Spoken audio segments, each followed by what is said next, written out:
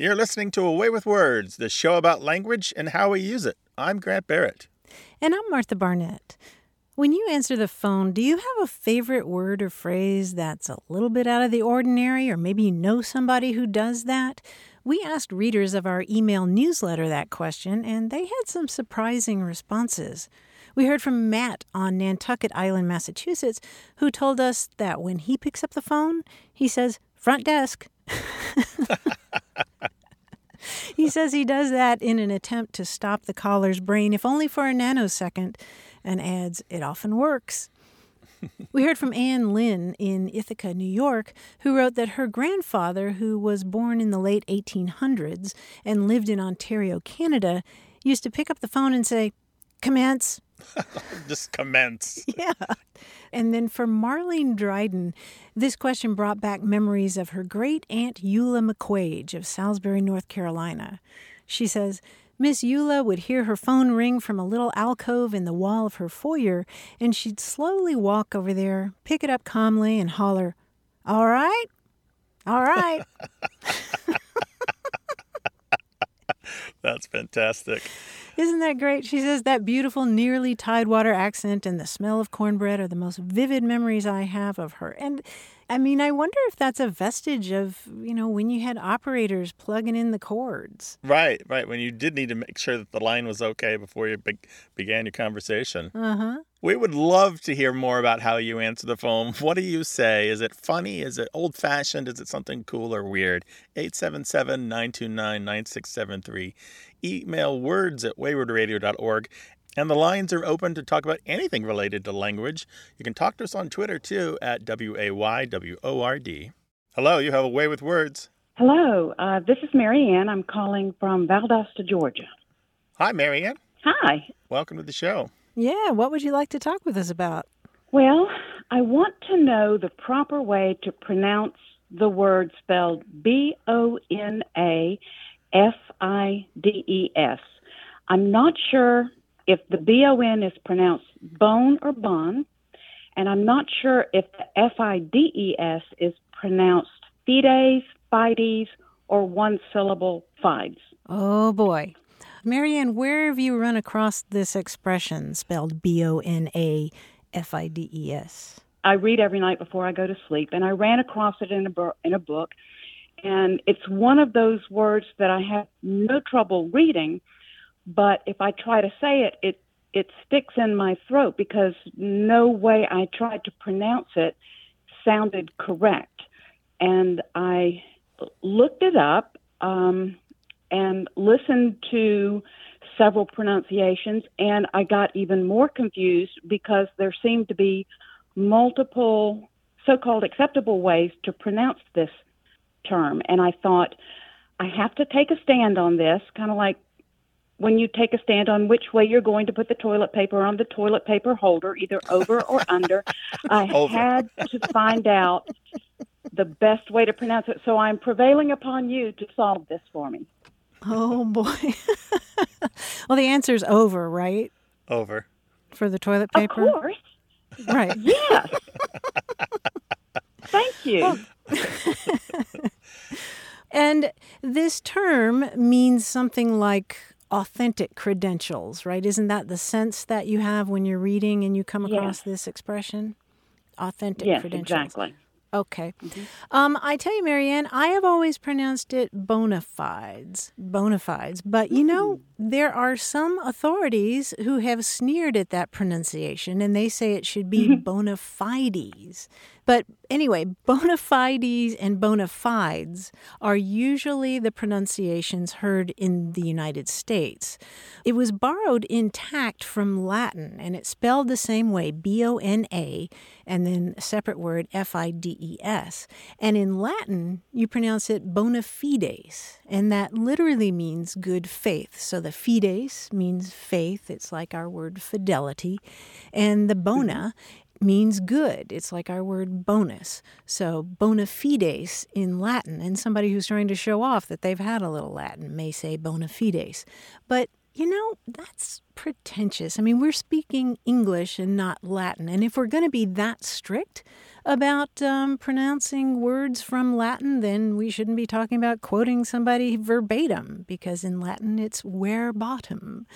And we shouldn't be talking about things ad infinitum, because in Latin it would be ad infinitum. And Marianne, the other thing that complicates this is the fact that the fides in Latin, bona fides, is actually one of those rare Latin nouns that end in S, but they're actually singular. There are not that many of those. That means that when this term was adopted whole into English in the 17th century, people might say something like, that person's bona fides is impeccable. That meaning their good faith or their sincerity is impeccable. And it was only later that people started saying that person's bona fides or that person's bona fides are impeccable. So I come down on the side of just saying, find a different word, credentials, good faith, sincerity, something like that. Well, I like that recommendation. That simplifies my life tremendously. However, I am going to practice saying bona fides.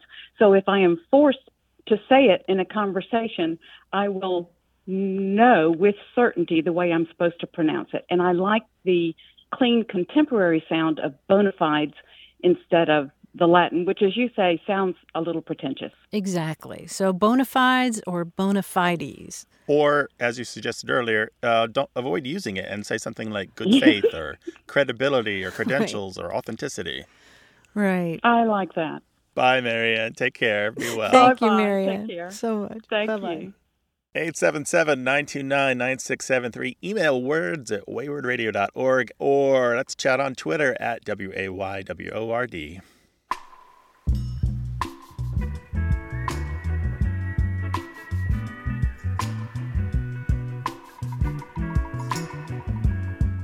Grant, you remember our conversation about pigeon pairs. Those aren't birds, they're people. Right. That's when a family has both a boy and a girl, and no more, no less. Right. That conversation prompted a response from Jessie Ravage, who lives in Cooperstown, New York.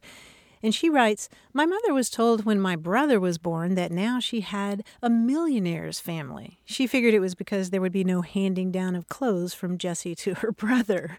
It was really expensive to have two kids like that. But it sounds like it's more like an ideal. I found lots of instances of the term millionaire's family or $1,000,000 family, which is also one boy and one girl. Or some people refer to $2 million families, which are two boys and two girls. Oh, and so the idea is just that, just like the pigeon pair is sometimes called the royal pair or the king's pair, it's just the idea that this is just what you would really want if you are Right.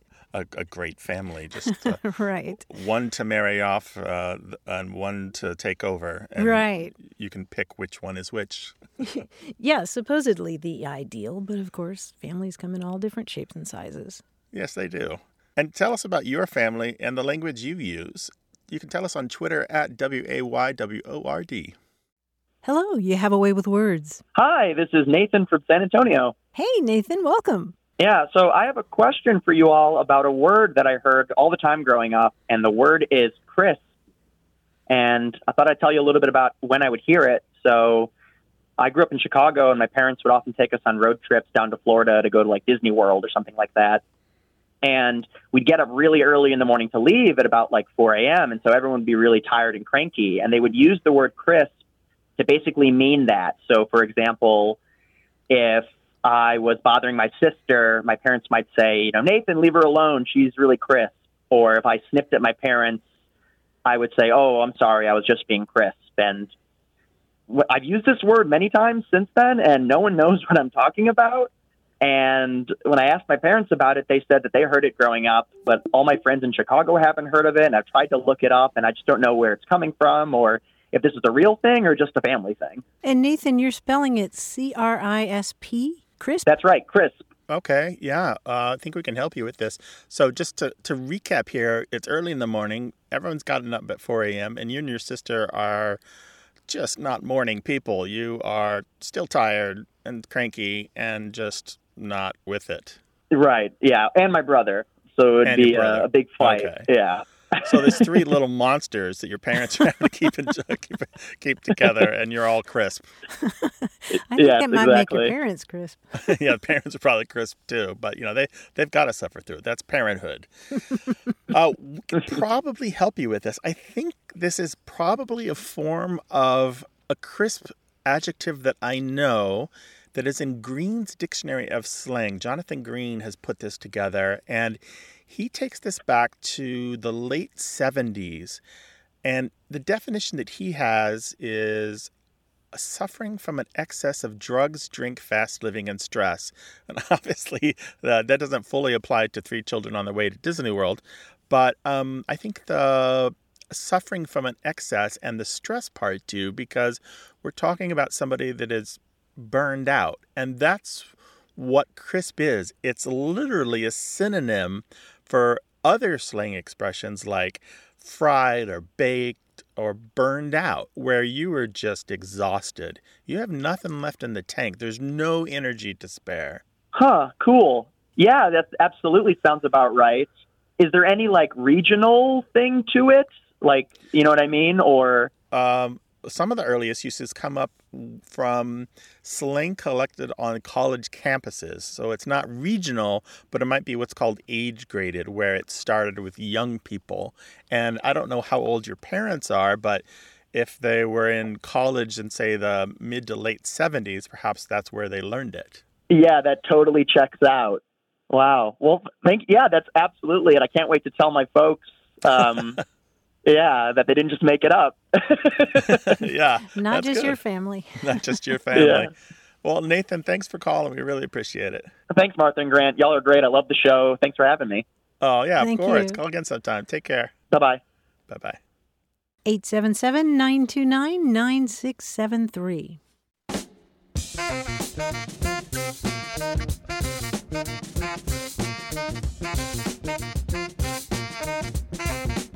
In parts of the southern United States, if you really like the food you're eating, you can say so with your feet. Specifically, you say something like, I could eat this with my toe in the fire, or I could eat this with one foot in the milk bucket. Oh, how about that? I don't think I knew that. Suggesting that the food is so delicious that you can ignore the circumstances.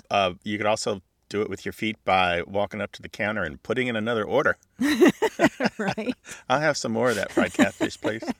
That's right. Burn a few calories between the chair and the counter. Hit us up, words@waywardradio.org.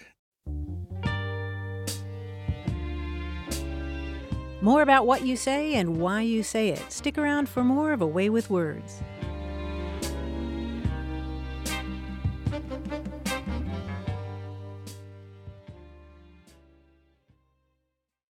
You're listening to A Way with Words, the show about language and how we use it. I'm Martha Barnett. And I'm Grant Barrett, and we're joined by, who is this guy? It's John Janeski. What? Haven't seen you in a whole week, and you look very different, John. John Janeski, our quiz guy. Thank you. I did shave. I had a beard. I had a beard last week, and I shaved. I don't know how you picked that up. In any case, let's move on to this puzzle here, this quiz I have for you. You know, very often creativity is born out of love. For example, many performers, actors, singers, and works of fiction, TV shows, movies, have such a dedicated fan base that the group adopts a unique name to identify them to each other and the outside world. Now, one of the most famous, of course, is Trekkies, to refer to fans of the Star Trek TV and movie franchise. And perhaps you know that fans of the singer Justin Bieber are called... Beliebers? Beliebers, right, Beliebers. exactly. So we're going to take a trip through some hardcore fandoms, and let's see if you can answer these questions about the fans of different performers or things, okay? Oh, yeah. All right. Good, good. Now, you might know that fans of Taylor Swift use what name? It sounds as if they might be fans of funny adverbs, Tom said vocally. Swifties. Swifties, yes, exactly. They are Swifties. Now, these two are similar and simple. He writes the songs like Copacabana and Could It Be Magic, but his followers just change the first letter of his last name and pluralize it to get their fandom. What are they? Menelos? Right, but they change the first letter to get... Fanelos. Fanelos, yes. I thought you meant plural of man. Oh, like Menelaus. No, Fanelos, yeah. Actors, too, have fandoms. Actor Chris Pine has a devoted following. It may be a simply constructed fandom name, but I like how it reminds me of delicious seeds used to make pesto. Pine nuts. Pine nuts. Pine nuts, yes. Pretty simple. Similarly, what longtime talk show hosts' followers call themselves coconuts. Oh, what's his Yeah. face? Red hair, tall, Irish. That's his face. Yeah. Conan O'Brien fans. Conan O'Brien, that's right. Of course, fans of Jimmy Buffett are parrot heads, and fans of the Grateful Dead are deadheads. If you make a fist, you might figure out the fandom name for fans of the band Five Finger Death Punch. Fist heads? Punch heads? No, when you make a fist, what do you highlight on your hand? You make a fist, you highlight knuckleheads. Knuckleheads. Knuckleheads, yes, for Five Finger Death Punch. I like that one. Finally, he does things differently and funnily, so not surprisingly, what comedians' fandom call themselves, or were likely dubbed by the man himself, close personal friends of Al. Weirdos. No. That's the actual name of the fandom is Close Personal Friends of Al. But I think you know the person. Who is it? It's Weird Al Yankovic, then. It is Weird Al Yankovic. Yeah, it's one of my favorite fandom names. Close Personal Friends of Al. So perfect. Well, listen, I'm a fan of you two guys, and I think you did a great job on that puzzle. Thanks so much. Oh, Thanks, John. thank you, John. We'll talk to you next week. Talk to you then. This show does puzzles, and we'd like to talk to you about the puzzles you have over language. What's the question you've been asking yourself? Where did that come from? Why does it mean that? What's the real answer? Well, we'd like to help you sort it out. 877-929-9673. Words at waywardradio.org. Hello, you have a way with words. Hi, I'm Carolyn Vargo from Milwaukee, and I just wanted to tell you about my grandchildren and some ways they like to tease their grandpa, and their grandpa likes to tease them.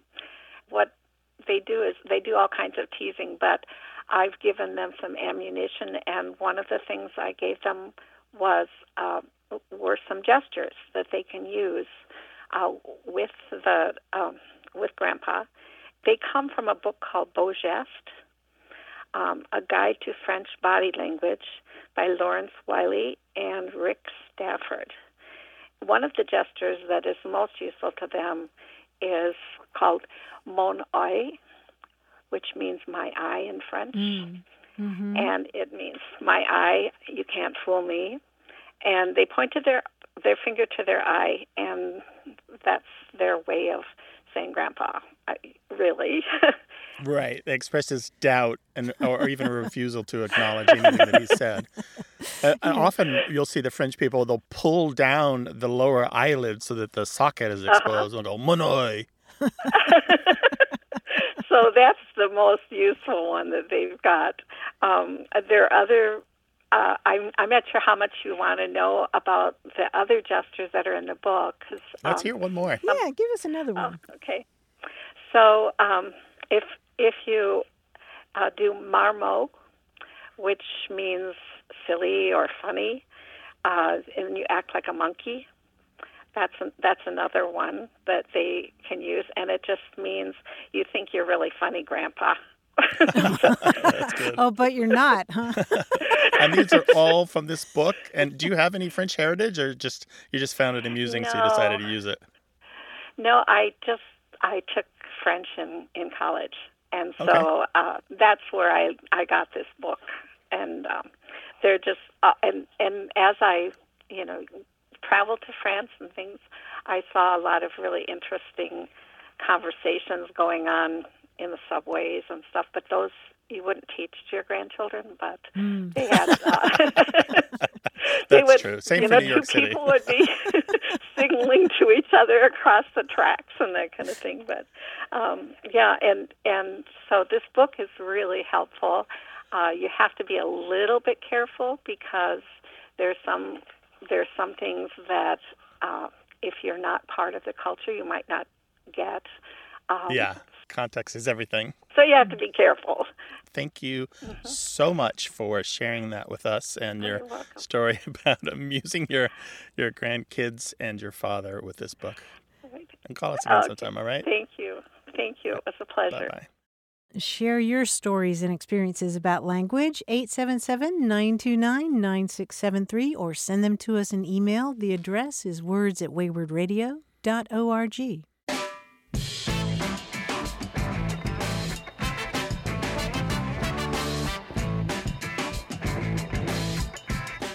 We talked not long ago about the word ort, O-R-T, meaning a small bite of food that's left on one's dinner plate.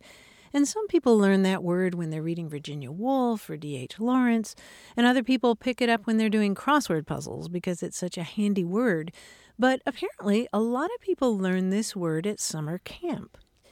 We heard from Linda Hahn of New York City, who wrote to say that the first time she heard the word ort was when she chaperoned her daughter's 6th grade class to a sleepaway camp in the Poconos.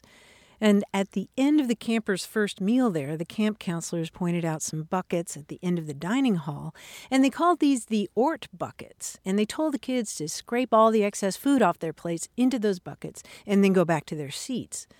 Those scraps of food almost filled one of the buckets, and that's when the counselors told them that the ort buckets should remind them to be mindful of food waste. And they challenged the kids to make sure that by the end of the week, those ort buckets were empty.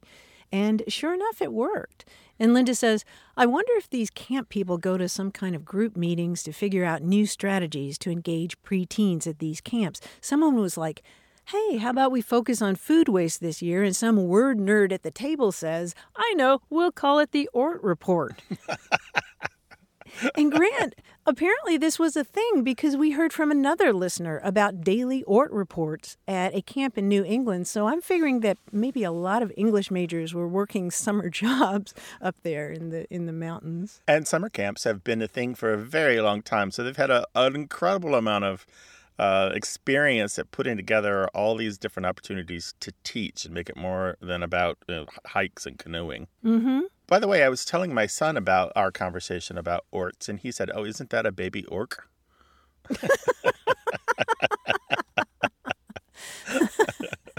Yeah, when they're just born, they're called ortlets. Ortlets, little ort. Call us up, 877-929-9673. Welcome to A Way with Words. Hi, Martha. This is Stephen from East Aurora, New York. Hey, Stephen. So I was inquiring about the word Dutchman.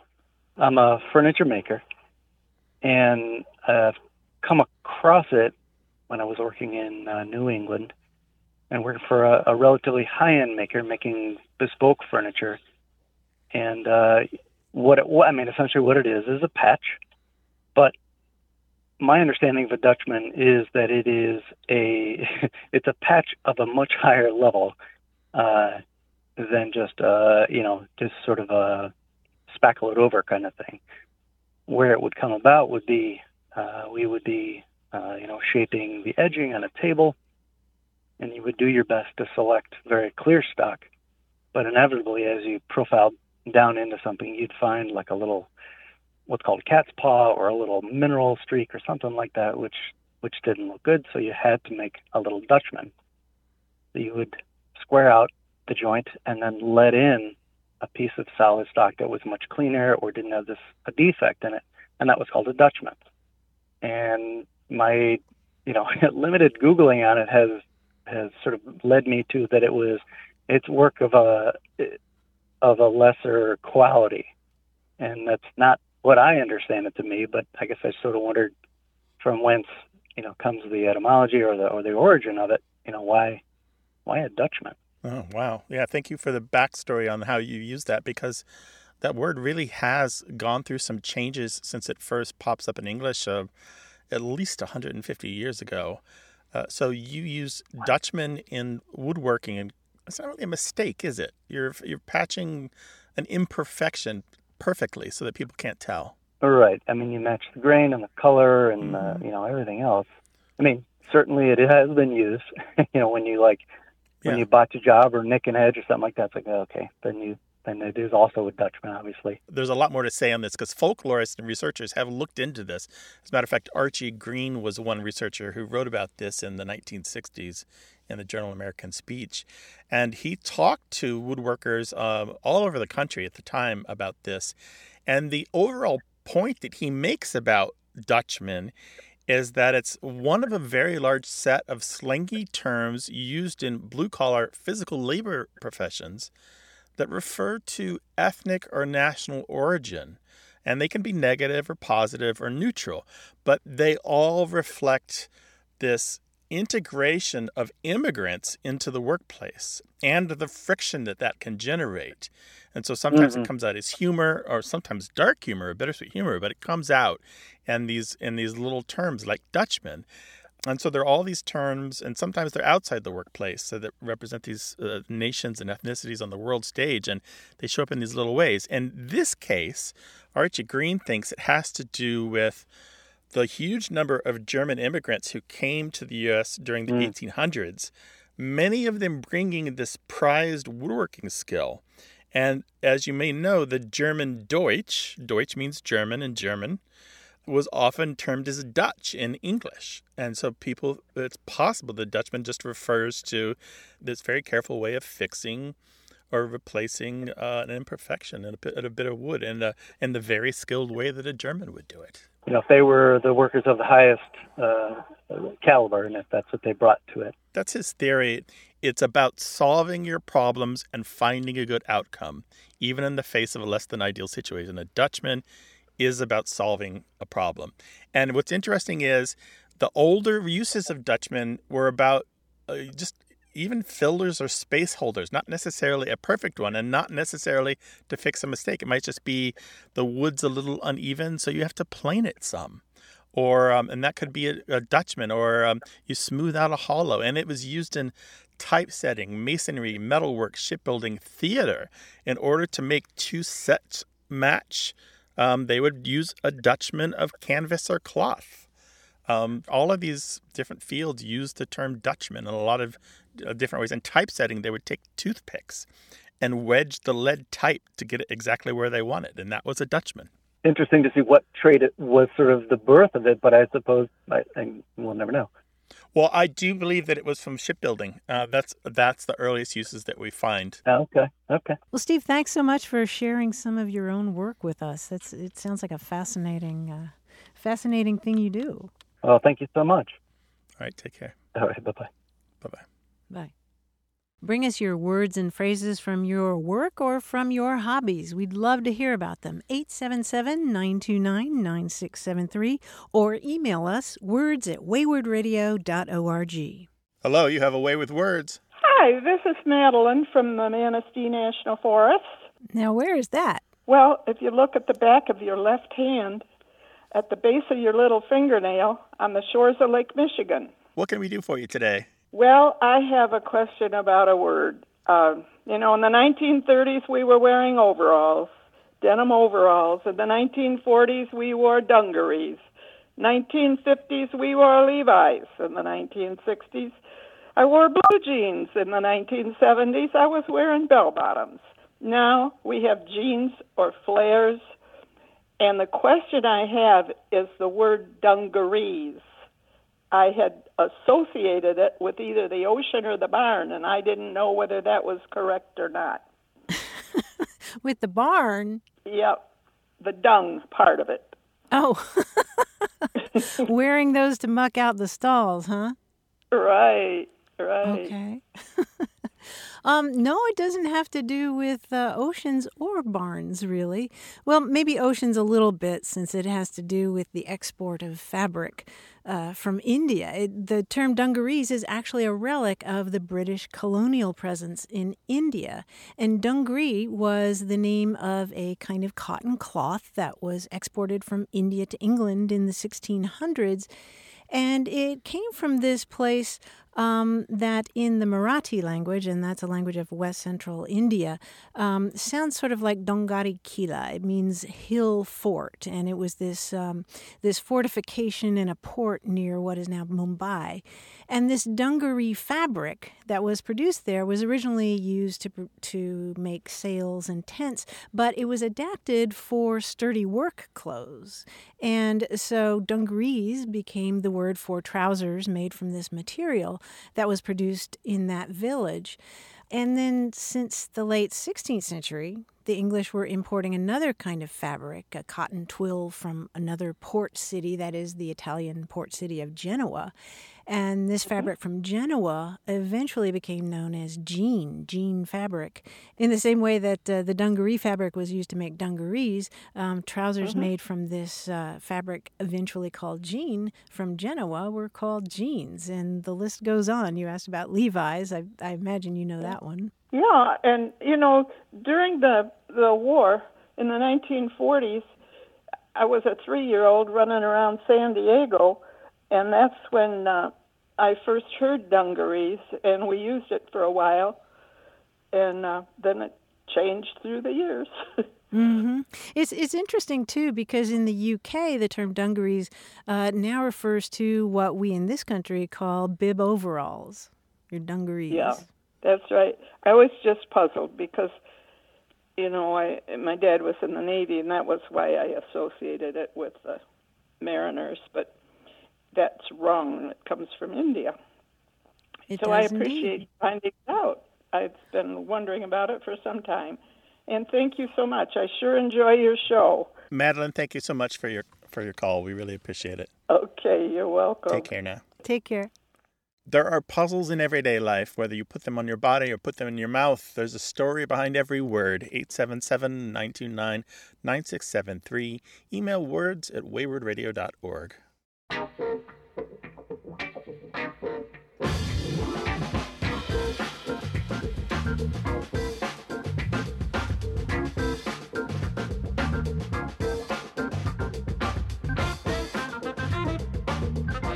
In parts of Appalachia, if you want to describe coffee that's really weak, you can describe it as scared water.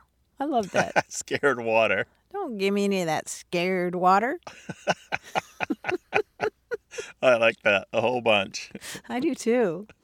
877-929-9673. You're listening to Away with Words, the show about language and how we use it. I'm Grant Barrett. And I'm Martha Barnett. If you're reading a book with an index, you probably take that index for granted. But it turns out that indexes and their history are far more interesting than you might think. And their story is told in a delightfully nerdy new book by Dennis Duncan. It's called, appropriately enough, Index, A History of Thee. And it turns out that the history of the index is really about the history of writing and the history of books themselves. Even in antiquity, Plato worried that the new technology of the time, that is writing and reading, was going to make people stupid because they'd stop memorizing things and they'd be dependent on the written word. And even in the Middle Ages, as scribes started using indexes, these new contrivances were not entirely welcome, surprisingly enough. Indexes provoke similar concerns. People worried, well, if a book has an index, why would anybody actually read a book? And in the early 18th century, Jonathan Swift worried that people would pretend to understand a book, quote, by scouting through the index, as if a traveler should go about to describe a palace when he has seen nothing but the privy. And it's also a hearty appreciation of professional indexers. In fact, the author gives a shout-out specifically to Paula Clark Bain, who is the professional who wrote an index to this book. And she shows how authorial and even playful a good indexer can be. He also includes a computer-generated index, and it's just not as good. It's just not as interesting, is not as alive as the one that Paula Clark Bain produced. I looked at that computer index and I agree. It was fine. I could use it, but it wasn't. It was lifeless. It didn't have the extra knowledge, the pragmatics that a human would bring to the job, understanding that A was a part of B and that you should include it as a sub-index item, and computerized stuff just isn't quite there yet for that. The other thing I was thinking as I browsed this book, and I didn't read it, nor did I do what is called a Washington read. Do you remember what that term is? It's when you take a book, you look for your name in the index, and if you don't find it, you put it back. Right. There's a famous story about William F. Buckley sending a copy of his latest book to Norman Mailer, and in the index where Norman Mailer's name is listed, Buckley wrote, "Hi." Well, that book, again, is called Index, A History of Thee, and it's by Dennis Duncan. I'm looking forward to finishing the book. We'd love to hear about what you're reading. We are so delighted, and our bedside tables are stacked with the books that you send us and the books that you recommend. 877-929-9673, and send your recommendations to us in email, words@waywardradio.org. Hello, you have a way with words. Hey, this is Andrew from Lexington, South Carolina. Hey, Andrew, welcome. Hi, Andrew. What's up?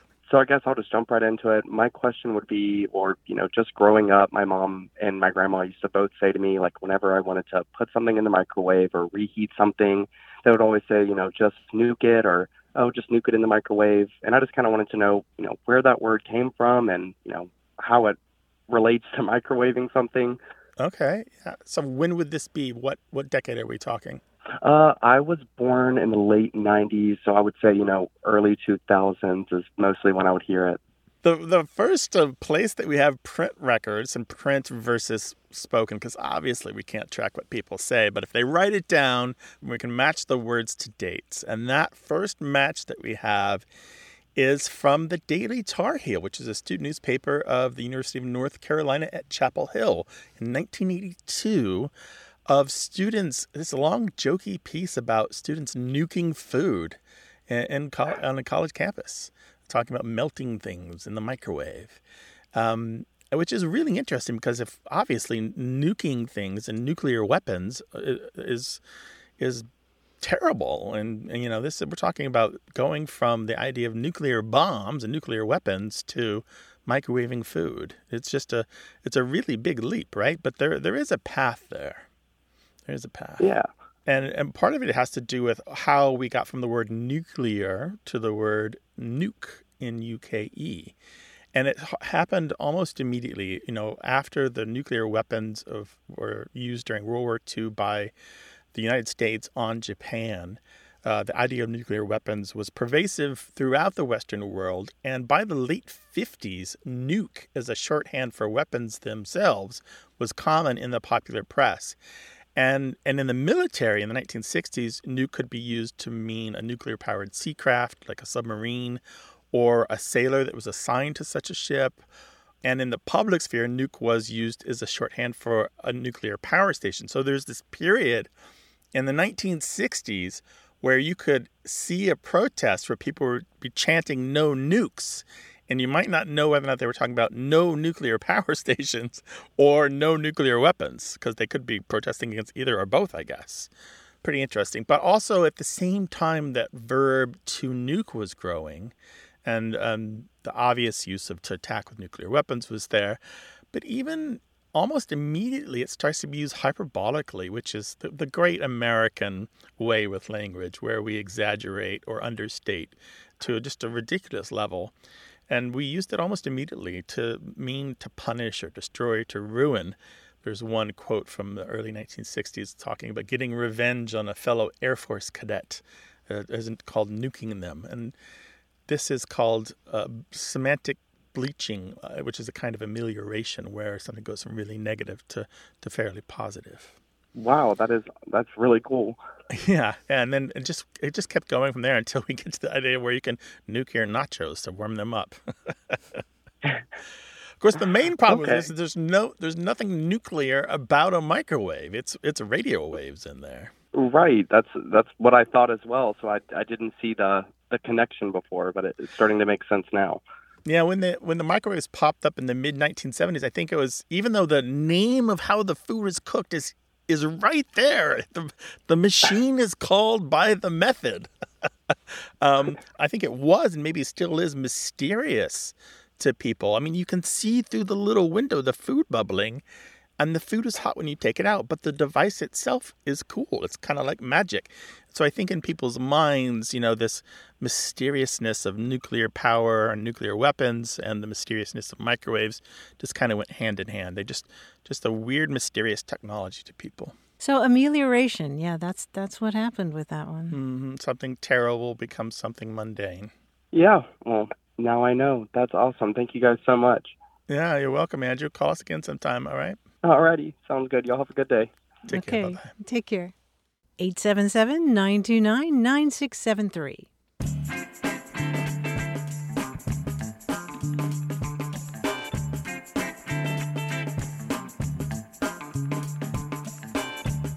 We continue to gather more terms from around the world to denote somebody who's stingy, the person who never picks up the check in the restaurant. And Rick from San Antonio sent us two expressions that he learned in Brazil.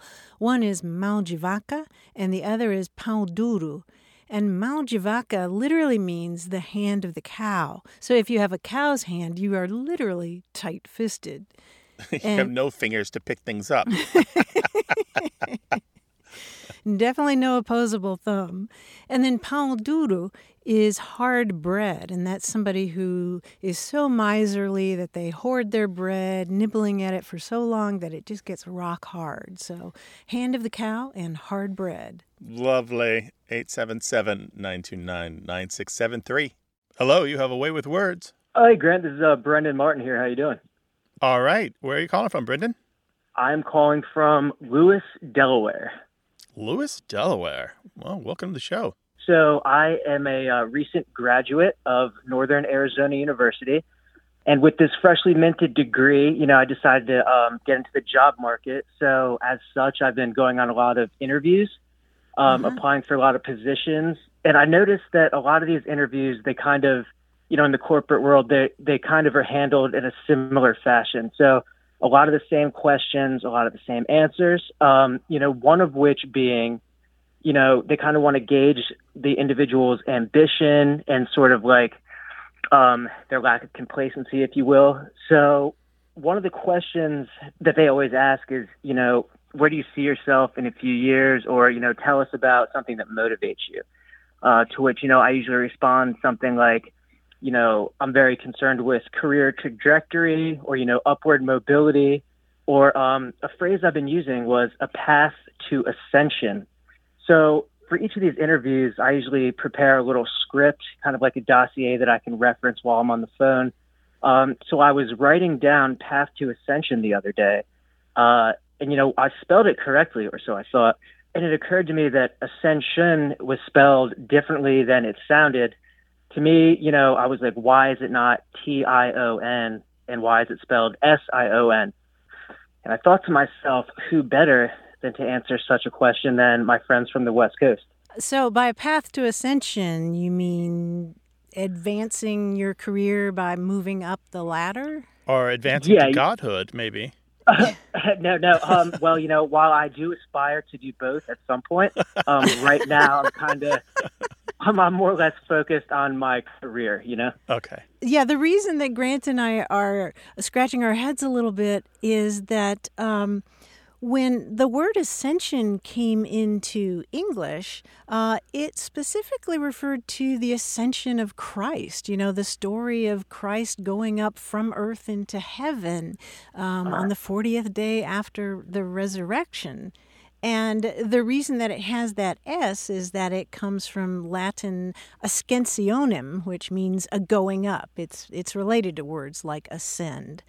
And it first appears, as I said, in English in the 14th century, and it was borrowed into English directly from Latin in that religious sense. And so today, you'll still hear people talking about the ascension of Christ, or maybe if they're talking about royalty, an earthly monarch, they might talk about that person's ascension to the throne. But I'm not sure it's used so much in a career sense. And it sounded like you were also interested in not just the appropriateness for a job hunt, but also why SION versus TION at the end. Yeah. No, that was the initial, I wouldn't say concern, but that was the initial thing that piqued my interest. Well, yeah, as I said, it was borrowed directly into English from the Latin ascensionem. More often today, the word that replaces it is the word ascent. And you may wonder why the word ascent has that T in it rather than an S, and that's because it showed up in the 1600s, and it was formed by analogy with another word that had already been floating around for 300 years, which was descent. And the reason that that word has the T is that it didn't come directly from Latin into English. It passed through Old French, where descent meant your genealogical lineage, what you descended from. So that's why those have those T's. But in terms of ascension rather than ascension, that's because it was borrowed whole from the Latin word that did have an S in it. Gotcha. So descent is just a little more well-traveled in its path to current usage. That's a good way to put it. Yeah, we don't want that for your career, for sure. Oh, well, I appreciate that. Advancement might be the better word there. Mm. It will be. Okay, cool. Advancement. Yeah. So this is going in the script now. It's going on the dossier. Yeah. Well, good luck, Brendan, in the new job, and congratulations. That's a big moment in anyone's life. Hey, thanks a lot. I appreciate you taking the time out to take the call. And I've been a long time listener. You guys are the greatest, and can't wait to hear what else you guys come up with. Same goes for you too. Kick you butt. sound Thank like you very somebody much. to watch. All right. Hey. Well, we'll see. All right. Bye-bye. Thanks, All right. Brendan. Thanks, guys. Yep. Alrighty. See ya. We'd love to hear the language that you're using at your workplace, whether you're new and been there 40 years. What are the little dilemmas that you have about putting something together, whether it's a presentation for the whole company or just something that you put together for yourself? You have these little questions, and we have answers. And, hey, let's talk about it. 877-929-9673 or email words@waywardradio.org. Hi, you have a way with words. Hi there, this is Kyla calling you from Maryland. Hey, Kyla, welcome. What's up? I'm actually originally from British Columbia, and my husband is from upstate New York, which I think is relevant for this question. I often will say things like, so-and-so thinks they're all that in a bag of chips, or, he's really not all that in a bag of chips. And my husband has no idea what I'm talking about. So I'm wondering where this comes from, and I'm assuming it's regional, but I'm wondering if you can tell me. So, yeah, this has been used since the late 80s for sure, and it may go back a little earlier than that. And it's an extension of the older slangy expression, just plain old all that. And this comes from Black American English, and just... Again, like you use it, Kyla, was often used in the negative. You ain't all that, or you're not all that. And that might have been a shortening of all that great. And just really a way to just kind of summarize just the everything that they are not, just from top to bottom, from head to toe. You are not all that you think that you are. And then all that in a bag of chips was just a fun way of extending that. And it really took off in the early 90s, very early 90s. In 1991, there was a Baltimore Sun story about new slang that was widely reprinted, coast to coast. And after that, the term was just everywhere. I think lots of people picked it up from there. I'm not saying that the average person on the street, but certainly authors and people who are attentive to new language did. And interestingly, I can't find all that and a bag of chips in the lyrics of any hip-hop song before that date, although, the lyrics websites don't have everything.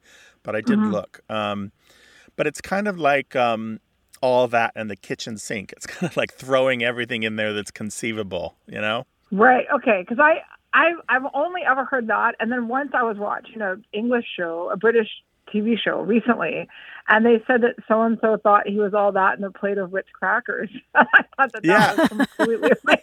Yeah, there are other people have played around with it. A plate of fries, a plate of chips, a plate of green beans, a plate of biscuits and gravy. They've done a variety of different things, but usually all that in a bag of chips is the more common one. But yeah, it comes from Black American English, and like a lot of terms, left the speech of Black Americans and entered the mainstream through the usual channels of popular culture. And it's a little dated now, just so you know, and it's not that used, but it's out there.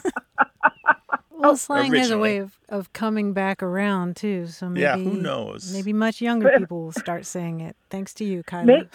Maybe we're trendsetting right now. As we speak. Maybe. Maybe not.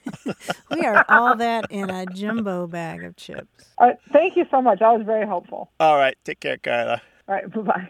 Bye-bye. Thanks for calling. Bye-bye. Well, if your slang is new or your slang is old, we'd love to talk about it. 877-929-9673. Our team includes senior producer Stephanie Levine, engineer and editor Tim Felton, production assistant Rachel Elizabeth Weisler, and quiz guy John Chinesky. We'd love to hear from you, no matter where you are in the world. Go to waywardradio.org/contact. Subscribe to the podcast, hear hundreds of past episodes, and get the newsletter at waywardradio.org. Whenever you have a language story or question, our toll-free line is open in the U.S. and Canada, 1-877-929-9673. Or send your thoughts to words@waywardradio.org. A Way with Words is an independent production of Wayward Inc., a nonprofit supported by listeners and organizations who are changing the way the world talks about language. Special thanks to Michael Breslauer, Josh Eccles, Claire Grotting, Bruce Rogo, Rick Seidenworm, and Betty Willis. Thanks for listening. I'm Martha Barnett. And I'm Grant Barrett. Until next time, goodbye. Bye.